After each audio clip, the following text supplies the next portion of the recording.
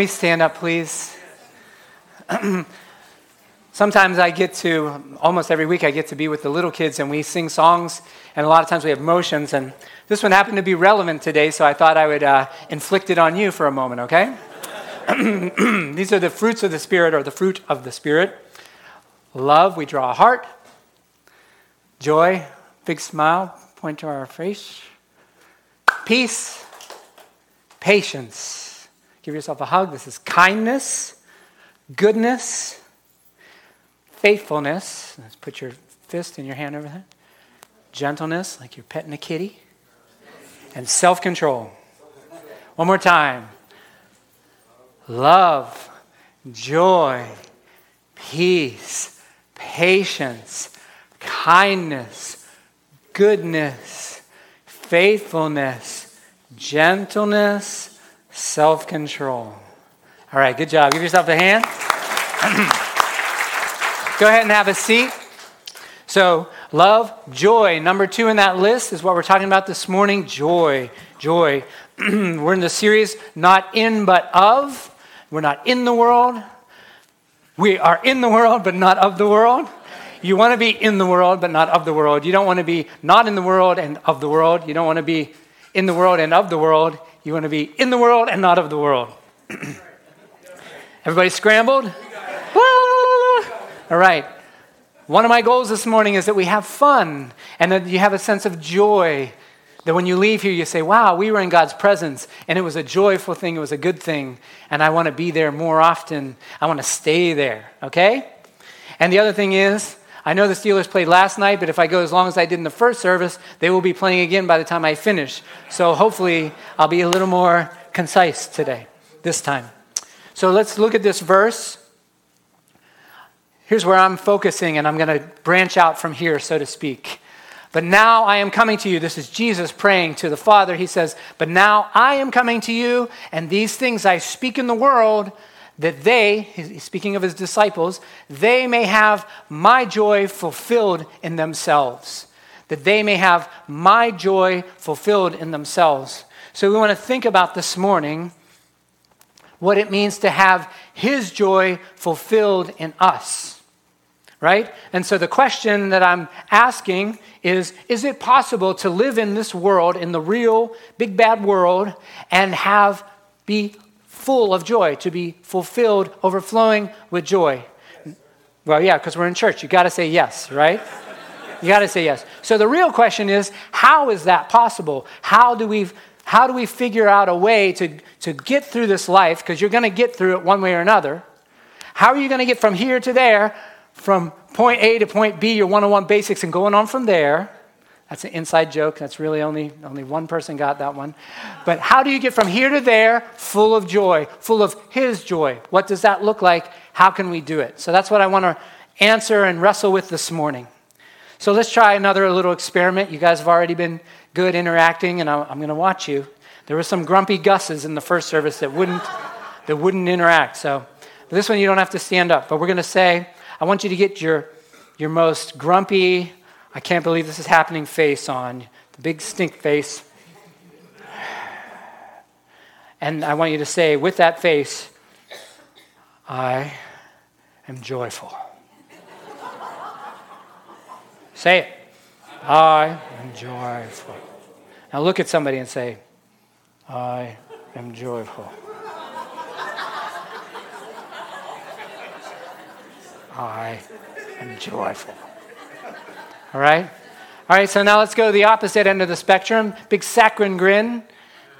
I am joyful. I am joyful. And look at somebody and scare them. I am joyful. The moment you knew you were in a cult, right?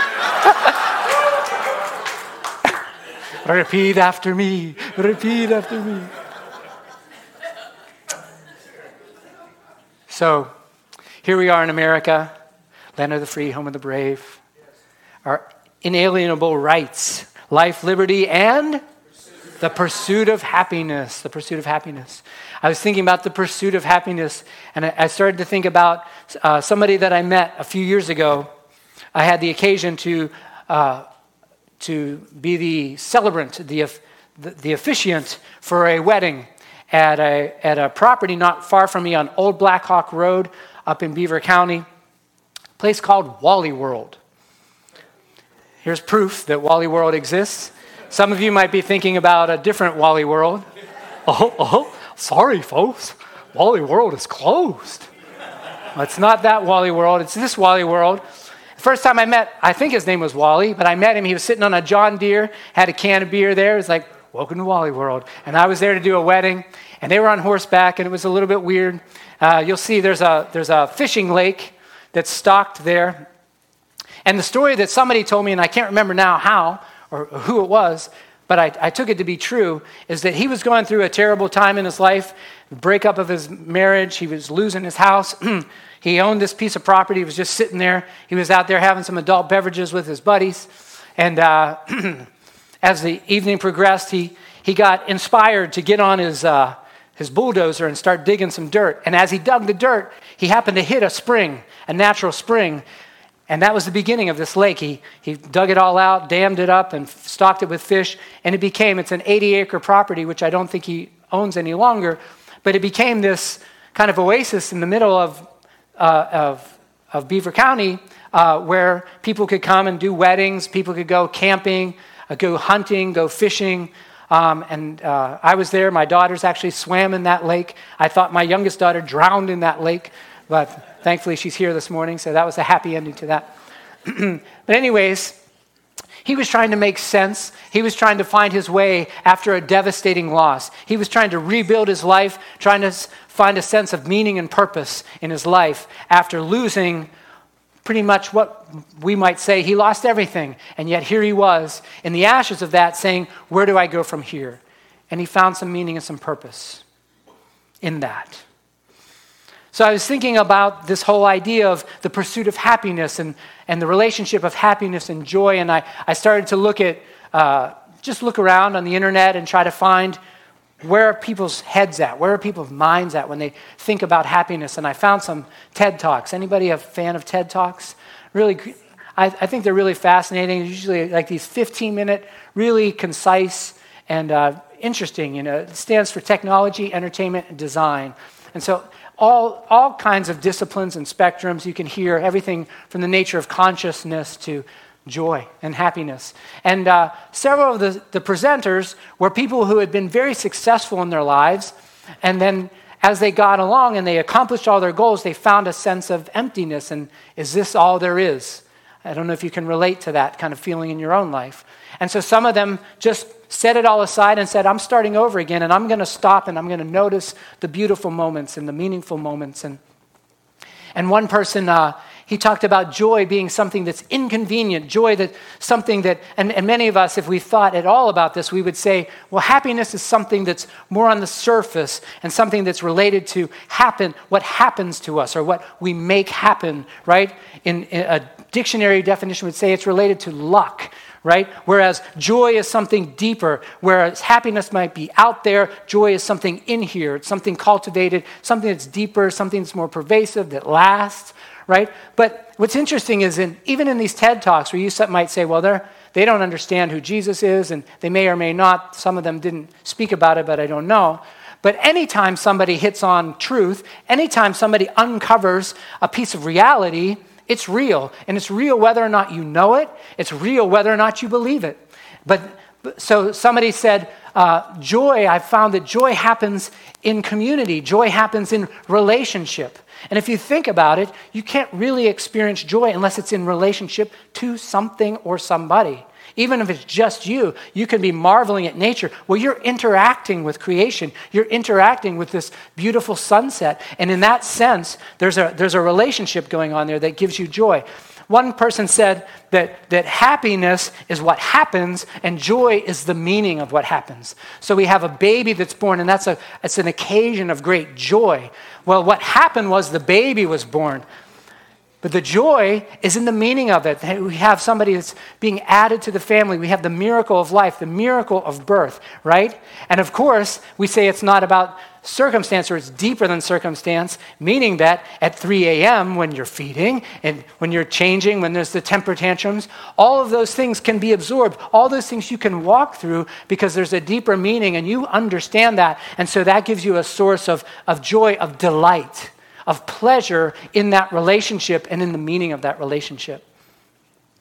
So some of you, Bereans, good people, very astute, students of the Bible, if you've been in church for a while, usually when somebody says joy, you think joy versus happiness, and they're two different things. You might have been thinking that already. Joy, Bruce alluded to it, and I think that's valid and that's true, right? We could say joy is about me, joy is about God, happiness is about me.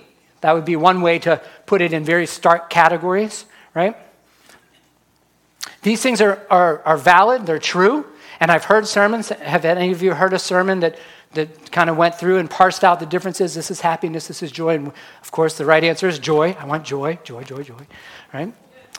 But as you look in the scriptures, and if you consider joy in the scriptures is not really set against happiness. It's not instead of or better than happiness. Usually happiness and joy kind of collapse into each other. Happiness is only in the Bible, a handful of times, whereas joy is pervasive through the whole thing. And joy is usually set against what? Sorrow. It's set against loss. Think about the Psalms. Weeping may last for a night, but joy comes in the morning. Right? We're going to see this morning that there was sorrow, and there was loss, and there was a sense of despair going on in the context that we're going to find Jesus in, especially among his disciples. And yet he's promising them joy even in the midst of all that's going on. But what we're fighting against is a sense of despair. What we're fighting against is a sense of hopelessness, a sense of meaninglessness in existence. What's it all about? Why am I here? What's the point? How do I go on, right? Real talk. We're talking about what it's like when your legs get cut out from under you. What it's like when your heart feels like it literally broke because somebody betrayed you, somebody abandoned you, something that you dreamed about, something that you were building has collapsed to the ground. That's what we're talking about. That's joy in the midst of circumstances, right? So this morning, as true as it might be that joy and happiness are two different things, that's not the main thrust of what I hope that we can walk away with. What I want us to walk away with is this unshakable conviction that joy is possible in the worst of circumstances, in the darkest night.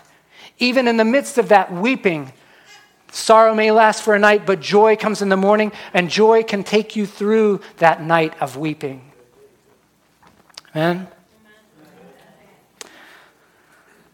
So let me define my understanding of what we're talking about this morning when we say my joy and fulfilled.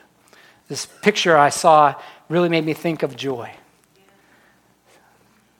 That, to me, there's a sense of delight, abandonment, of pleasure, of deep pleasure, of carelessness in the best sense of the word, fearlessness, not a worry, not a care. Life is good, right? And Jesus says, my joy, I want my joy to be in them, my joy to be in you. What does it mean when he says, my joy? My joy. Let's put it in context. Here we are in John 17. What's going on? He's praying for his disciples, and we'll see he prays for all those who would believe through their message. So he's praying about the movement that he started in the context of knowing that he's going to be betrayed, abandoned. He's going to be arrested and brutalized. He's told them that he's going to be crucified, and he knows what that means. And what is his concern in that moment? Is he having a pity party? Is he feeling sorry for himself? Is he looking around and saying, really, God? Is this really how it's going to go? After all I did for these people? That's not his heart at all. That's not where he's at. His overarching concern is these ones that I've called out of the world. I've called them to myself. I've given them your word. And I want them to have my joy in them. I want them to experience that sense of relationship that I have with you, Father. And I want them to have that sense of excitement and deep pleasure that comes from being connected to purpose and meaning in life. The way that I made them to function. And I want them to know that, to experience that, the fullness of that.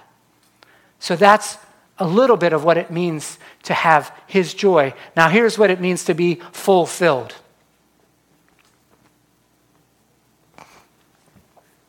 That's a bucket in my basement. And above it is a pipe with some stuffing in it. And the right way probably to deal with this situation would be to fix the pipe. But the bucket works. The bucket's flat on the back, so you can put it right up against the wall, and it's like it was made for it. It catches that water. When it rains, when it's a heavy rain, it catches that water. But if you don't pay attention to the bucket, it becomes full-filled. And when you try to move that bucket, it's not fun. There's a sink just a couple inches away, literally inches away from there. And you can't see it from here, but there's some cracks here, in the front. So there's a little leakage coming out the front. And then when you try to slide it oh so carefully when it's overfilled to get it to the sink, it's just splashing and splishing and getting things wet. It's not fun. But that's what I think of when I think of fulfilled. You could say another way to interpret it would be perfected or completed or made, fully matured, grown up all the way. But in this sense, when we're talking about being filled with joy, we're talking about being fulfilled, overflowing. And when you bounce and you jostle into somebody and a circumstance jostles into you, that joy sloshes around and it starts to spill on the people around you. It starts to get outside of you and it starts to get on them. It's infectious and it spreads. And people say, wait a minute, you're going through a bad time. I would think you would be crying. I'd think you would be checking yourself into some place for evaluation. I'd think that you'd be running for the border because I don't know how you're getting through this situation. But they see it in you and it becomes a sign that God is in you, that joy is in you. It's overflowing. So that's what I think of to be fulfilled, to be overflowing, filled with joy. That's the context. So let's look at this popular phrase because John uses this phrase numerous times. He quotes Jesus 3 times in chapter 15, 16, and 17. In each chapter, he says this phrase. And then John goes on to use the phrase in his epistle, 1 John, where he talks about our joy being fulfilled or filled, overflowing in joy. But John the Baptist actually uses the phrase early on in chapter 3. It says, the one who has the bride is the bridegroom. The friend of the bridegroom, also known as the best man, who stands and hears him, rejoices greatly at the bridegroom's voice. Therefore, this joy of mine is now complete. Now notice that the image here is one of what? Of a wedding. This is where Jesus performed his first miracle, right? We have him turning water into wine. It's an occasion of celebration, both for the happening and for the meaning, the significance of it. Because as you're going to see, in every relationship that we have here, it's an image, it's an opportunity to image God. It's the image of God being put into real life. Paul says that marriage signifies or shows us the Jesus and the church, right? So in your relationship, you can see on that scale, you can see that a husband and wife represent Christ and the church, right? And when that's functioning the way that it's intended to function, it's a source of joy. And again, it's a sign to people who see it that relationship is overflowing with joy. But in this context here, right after this, John the Baptizer says, he must increase and I must decrease. So in other words, he's connected with his relationship with the Lamb of God, he says, who takes away the sin of the world. He's connected to that relationship, and he's connected with his purpose and mission. And because of that, it doesn't matter to him that he's no longer the one on the stage. It matters that what's the purpose of God is being fulfilled. And he's connected with that. And so because of that, he's welling up and overflowing with joy. Okay? So let's go on to chapter 15. Very familiar. And I'm just pulling out a part of this where he uses this phrase, where Jesus uses this phrase. He tells his disciples, as the Father has loved me, so have I loved you. Abide in my love. If you keep my commandments, you will abide in my love, just as I have kept my Father's commandments and abide in his love. These things I have spoken to you, that my joy may be in you, and that your joy may be full, overflowing. So here in the context, he begins chapter 15 by saying, I am the true vine. And he's setting himself up in opposition to the teachers of the law, to the religious leaders of that time. He's saying, you think you're the authorities here, but no, I'm the true vine. I'm representing the hope of Israel. I've been sent by the Father. And as you see here, he says, I have been in obedience. I have been in relationship, and I've been fulfilling what God, the Father, has sent me to do. And now I'm telling you to do the same thing. See, there's a relationship that we should not pull apart between the giver and the gift, between the person and the thing that he's talking about. His concern is fulfilling in his relationship to the Father. His concern is to do the heart of the Father. And he's saying the same thing to his disciples. But he's taking it deeper because he says, I am the true vine, you are the branches. And then he says again, I am the vine and you are the branches. And there's a very clear organic connection that we see here. And you understand this, right? That there's a vine and there's a branch. And there's an organic, real, powerful connection that you are feeding from that. You are being sustained by that. You are being the life of the plant, your life is flowing from the vine into you. And you remain in that. What do you need to do to remain in that? Nothing. You need to remain. You don't need to, in other words, you don't attach yourself. You're not like, whoo, I'm attaching myself to the vine. No, he says you are already clean. Some translations say you have already been pruned by the word that I've preached to you. Because sometimes we hear pruning and we're like, oh no, I'm going in the fire, I'm not fruitful, help, help, help. But his assurance, the good news is, he says to his disciples, you're already joined to me. You are already pruned and you are already cleansed and you're already connected and life is flowing into you. And this is the reality that you're living in right now. All you have to do is stay with me, stay in me. And when he says, and do my commandments, he goes on to say, love one another. Right? Love one another. And greater love has no man than to lay down his life for his friends, which he is going to demonstrate. He's going to do in their view, he's going to do as they witness it, he's going to do it on their behalf as well, and on our behalf as well. I got to not go too long. Go to chapter 16. So here he's been talking about, I've been doing what the Father sent me to do. I'm connected to him. We are one. If you've seen me, you've seen the Father. I'm being obedient to what he sent me to. I'm fulfilling his mission, and I want you to do it too. And I've empowered you to do that because you've been grafted into me, and you're attached to me, and life is flowing from me into you, and now you can have the same joy that I have. You can have that sense of pleasure and of enjoyment, of delight in all that you see, what you walk through because of what I've done for you. That's 15. So 16, he starts to talk about you're going to have opposition, persecution, you're going to suffer, there's going to be sorrow, you're going to have enemies, it's not going to be pretty, but yet there's going to be joy in the midst of it. And let's look at this. He talks about a little while, you're not going to see me, then you're going to see me again, and they're all talking amongst themselves. I don't understand what you're talking about. So he says, or he knows, Jesus knew that they wanted to ask him, so he said to them, "Is this what you were asking yourselves, what I meant by saying, 'A little while and you will not see me, and again a little while and you will see me'?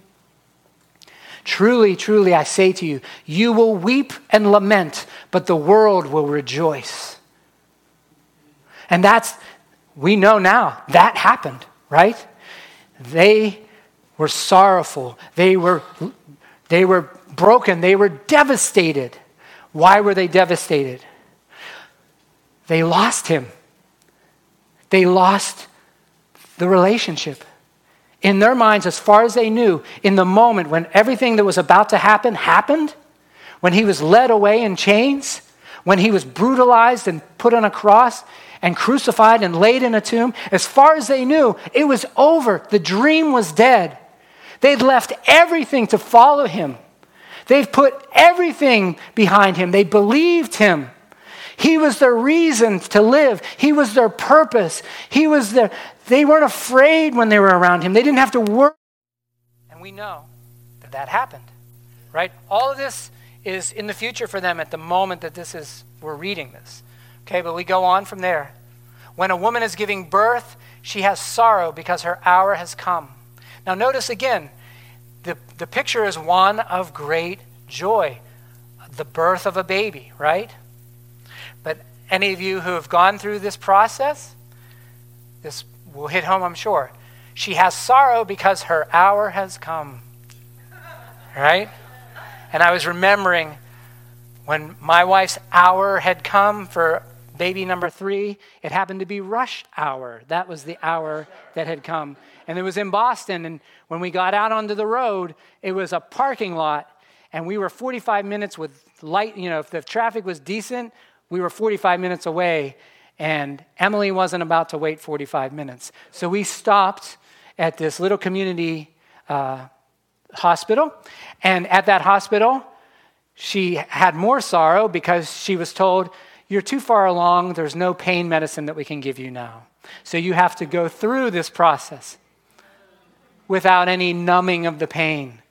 It says, "But when she has delivered the baby, she no longer remembers the anguish for joy that a human being has been born into the world." And Emily Joy was born in that little community hospital.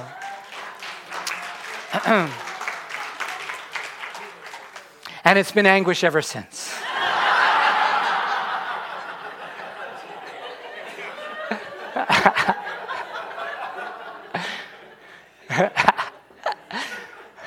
So also, you have sorrow now, but I will see you again, and your hearts will rejoice, and no one will take your joy from you. Imagine that.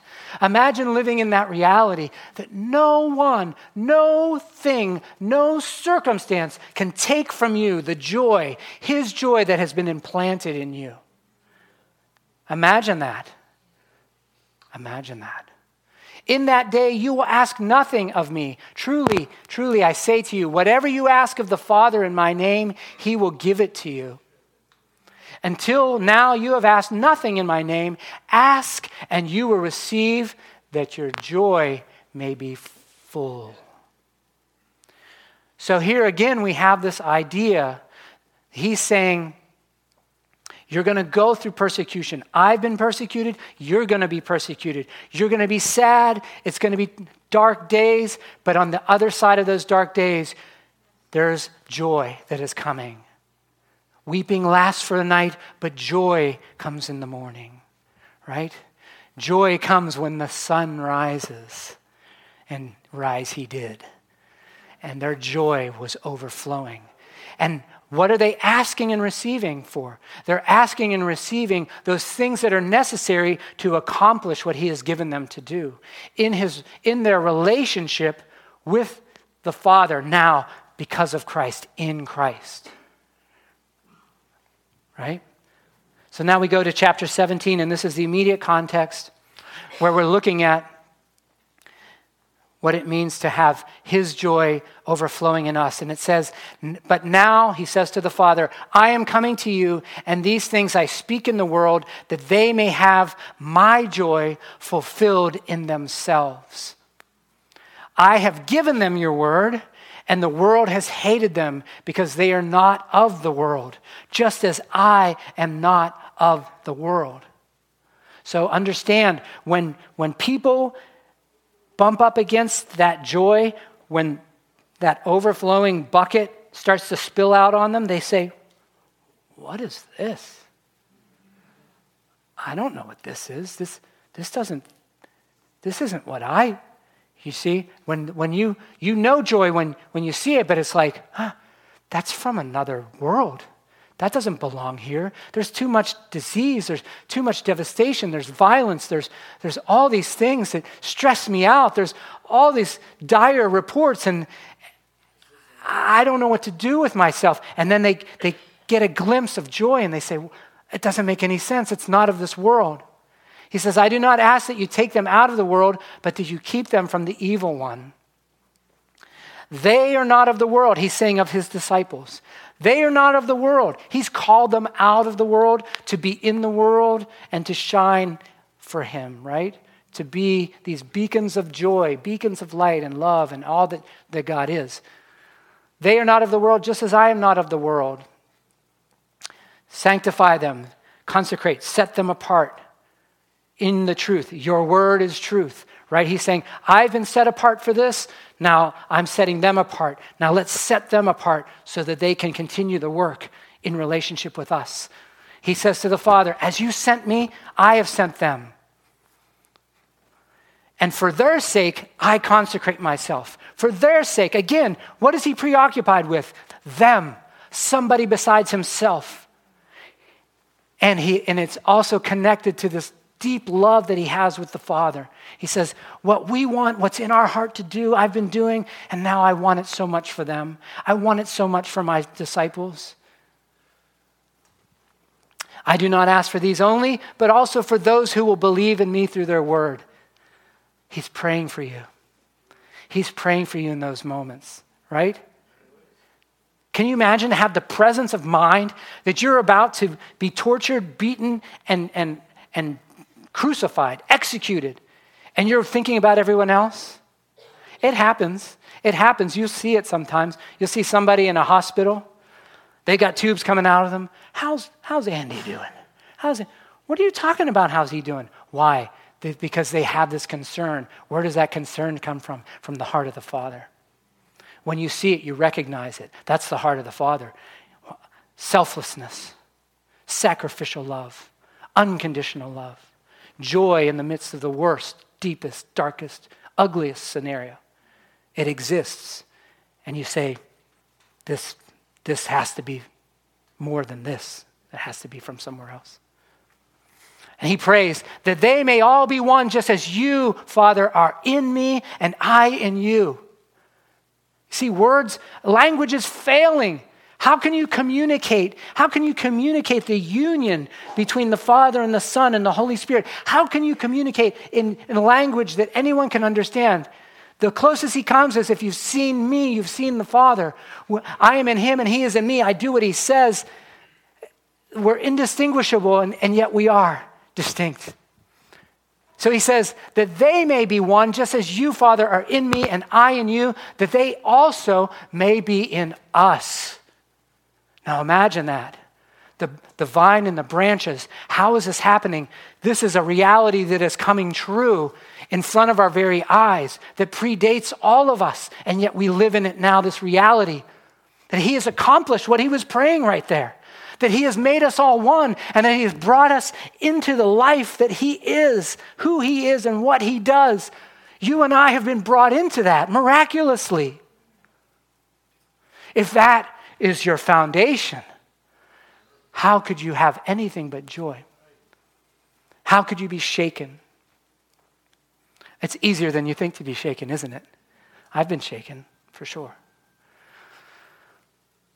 That they may be in us, so that the world may believe that you have sent me. And if you go back and look at this whole passage, all this kind of language about us and him and us, and all of this just being brought together in this union of God and humanity, of heaven and earth being joined together. It's a beautiful and powerful thing. So I've been saying it over and over again, but I hope you're picking up on it now, that I think that two pillars of what we talk about to have his joy fulfilled in us is to connect with a sense of purpose and meaning, and to be connected in relationship. Paul writes about it this way in Colossians 1. He's speaking about Christ, and he says, "For in him, in Jesus, all the fullness of God was pleased to dwell." Meaning that when Jesus came, when he was born, he brought with him the Father and the Holy Spirit. He came in the fullness, the full expression of who God was. He's the exact image, right? And through him to reconcile to himself all things, and through Jesus to reconcile to himself. Reconcile means to bring back together all things, whether on earth or in heaven, making peace by the blood of his cross. So this is the reality that we live in now. This is the reality that he is talking about in John 17 as he's praying for them. This is what's going to come true. This is what already came true when he took on flesh, when he became as we are, to make us like he is, right? That is what is going on. Consider, again, in the context, John 17, he's praying, he says, amen. He looks up, and what does he see? The temple guards and Roman soldiers and Judas stabbing him in the back, coming to betray him, coming to take him into custody. And what does he say? Who are you looking for? Jesus of Nazareth.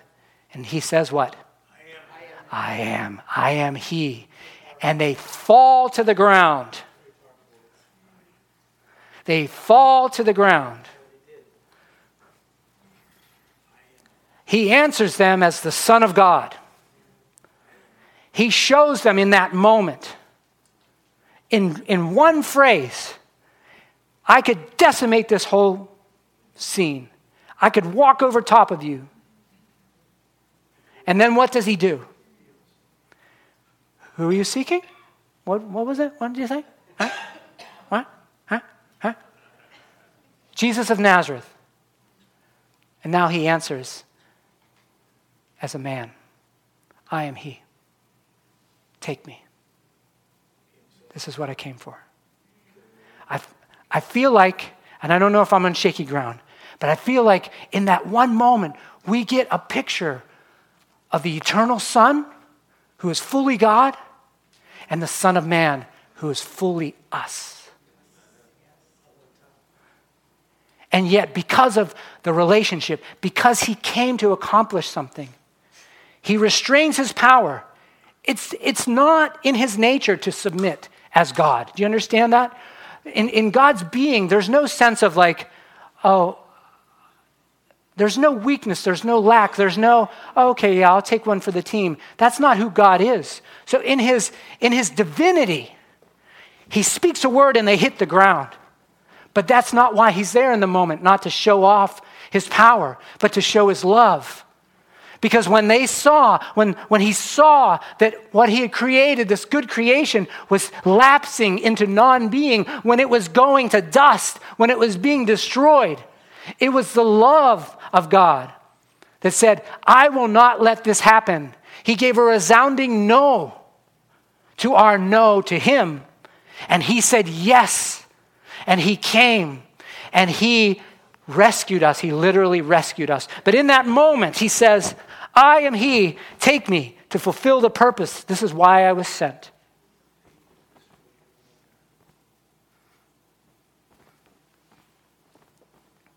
All right.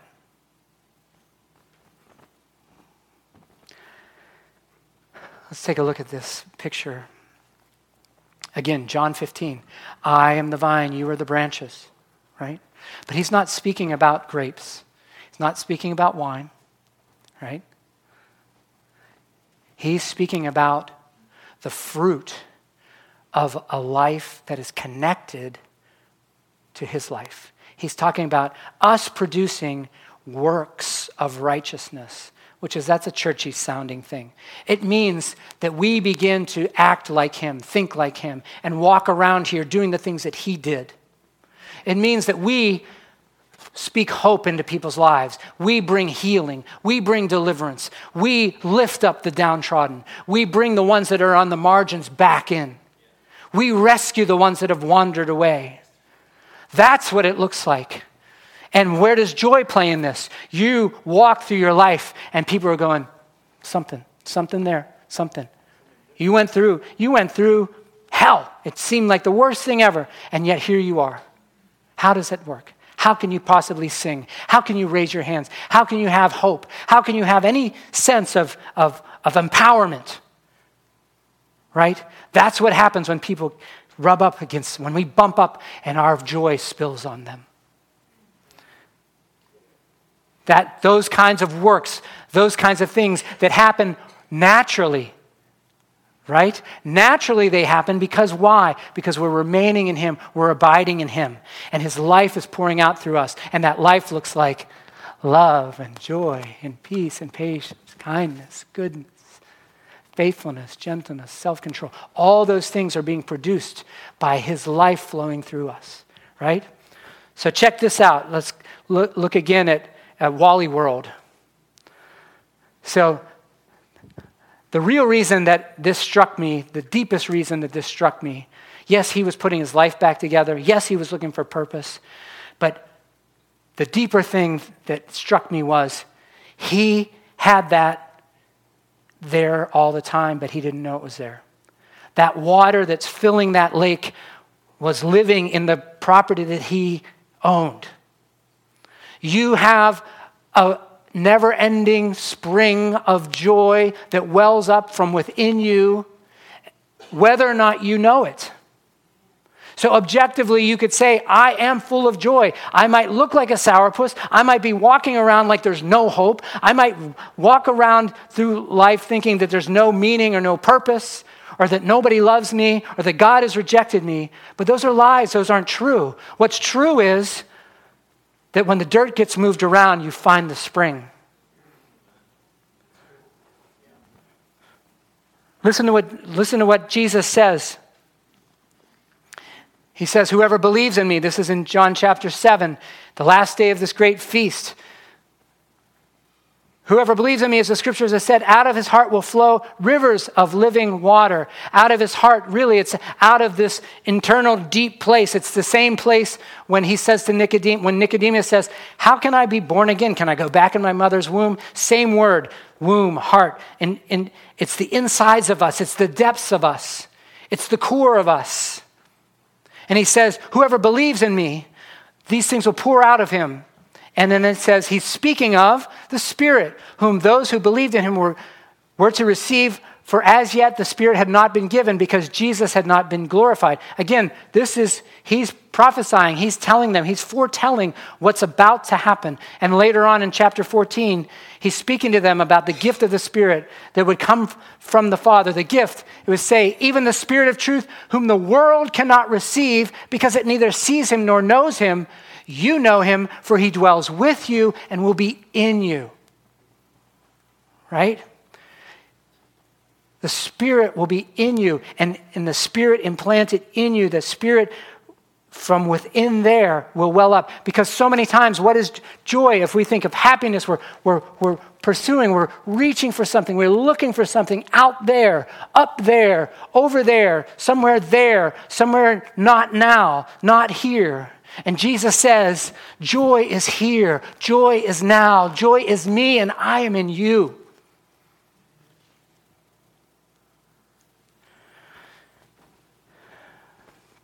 We go back to Galatians, and we don't turn there right now, that's fine, but the fruits of the Spirit are set against the works of the flesh. And if you look at that, if you go and look in Galatians 5, you'll see everything about the works of the flesh is self-centered. It's pleasure, but it's pleasure for me. It's in a lack of or vacuum in terms of relationship. It's cut off from those around you. It's cut off. It's like a branch cut off from the vine. You know, and he says those are the works of the flesh. So what I'm saying that all of life, marriage, birth, your career, all of these things All of these things have the potential to be an image of who God is. On different scales of reality, you can see that the love you have for science, your inquisitive mind, your ability to take things apart and put things back together, your desire to create works of art or to build things with your hands, all of these are evidence of the relationship and that connection with the Father. He's put it in you. So there's nothing wrong with all of these earthly things because they come from Him. The question is, where are we looking for the source of our meaning? Where are we looking for our source of relationship? So in that event where your guts are ripped out when somebody betrays and disappoints you and breaks your heart, if that's all you have, if that's the depth of your understanding of what relationship is, then you have nowhere to turn. If you're looking to yourself for that joy, if you're looking somehow to put it together, or if you're trying to understand, well, my career was going so well, but now I have this injury and I can't continue to do what I was going to do, and what does that mean? All that I've worked for is gone. But if you look away from yourself, if you look deeper to where that source comes from, if you can look and if you can start there rather than starting with you, then you can experience joy even in the midst of grave disappointment.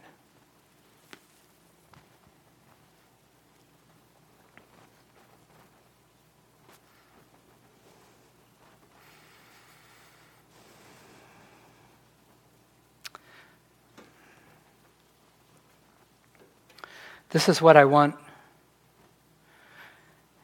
to convince you of this morning. That this is where we start. We start by agreeing with Him against our skepticism, against our doubts, against our experience or circumstance. And we say yes to His yes. So what I'm trying to convince you is that that's what's real. That His love, His joy, that this life that flows up from within you is there. And even the uncovering, even the digging, Jesus did the digging. Jesus got His hands dirty. Jesus got in the dirt. Like He said to His disciples, you're already clean by the word I've spoken to you. You've already been pruned, so don't worry about the fire. Just remain in me. And let your joy overflow as you stay in this relationship with me. See, Jesus, He became for us what we couldn't become for ourselves. And He is the entry point into that amazing life, that discovery of our true purpose. As we stay in that relationship, right? If we start in that place of saying, we look at Him and we consider Him and we participate in that life. It's not reform. It's not cleaning ourselves up. It's not working harder. It's enjoying, taking delight in Him as He takes delight in us. It's remaining in Him as He is in us. It's allowing that relationship to be nurtured and finding joy in everything that we do. Because we have the opportunity in your marriage, in your friendship, in your career. When you walk around on this planet, you have the opportunity to image Him, to be an ambassador of joy.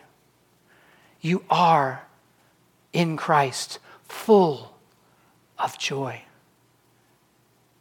So nurture that, allow that to overflow, allow that bucket to get so brimming full that when every time you get jostled, that joy just starts to drip on people. And they see it and they say, that's it. There's something there.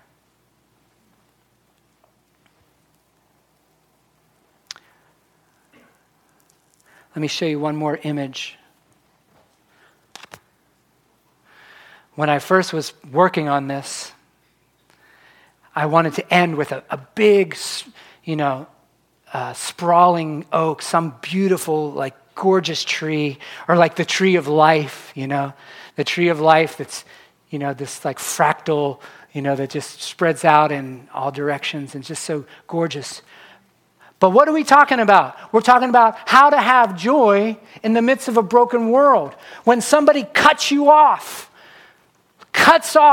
when all that you were building, all that you thought was growing, your beautiful branches and leaves and fruit and all the things that you were hoping for gets cut down to the ground.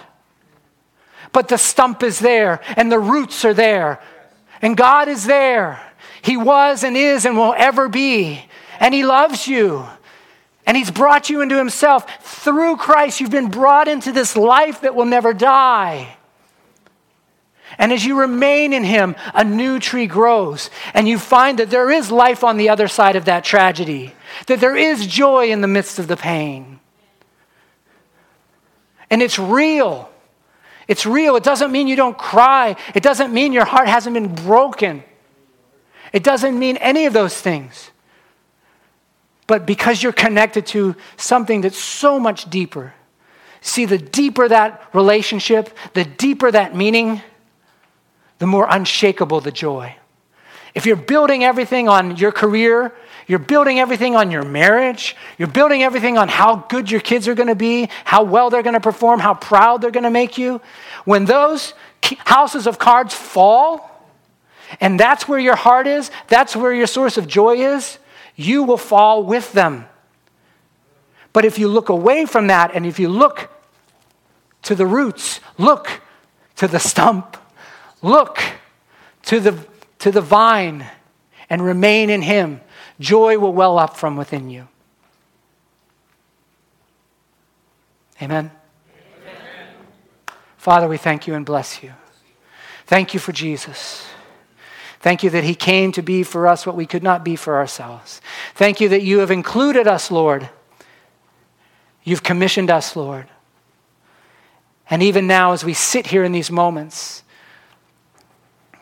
I pray that we would become convinced that you are good, that you love us, that you live within us, and that there is an unending, unceasing spring, a river of living water that is welling up in each one of us, that springs up to eternal life and gives expression through the fruits of the Spirit. And today we're thinking about joy, that we would delight ourselves in you, we would enjoy you, we would enjoy all the gifts you've given and the purpose and meaning and direction, and we would enjoy being one with you and one with one another and letting the world know that you have come and that you are glorious and that there's nothing like you.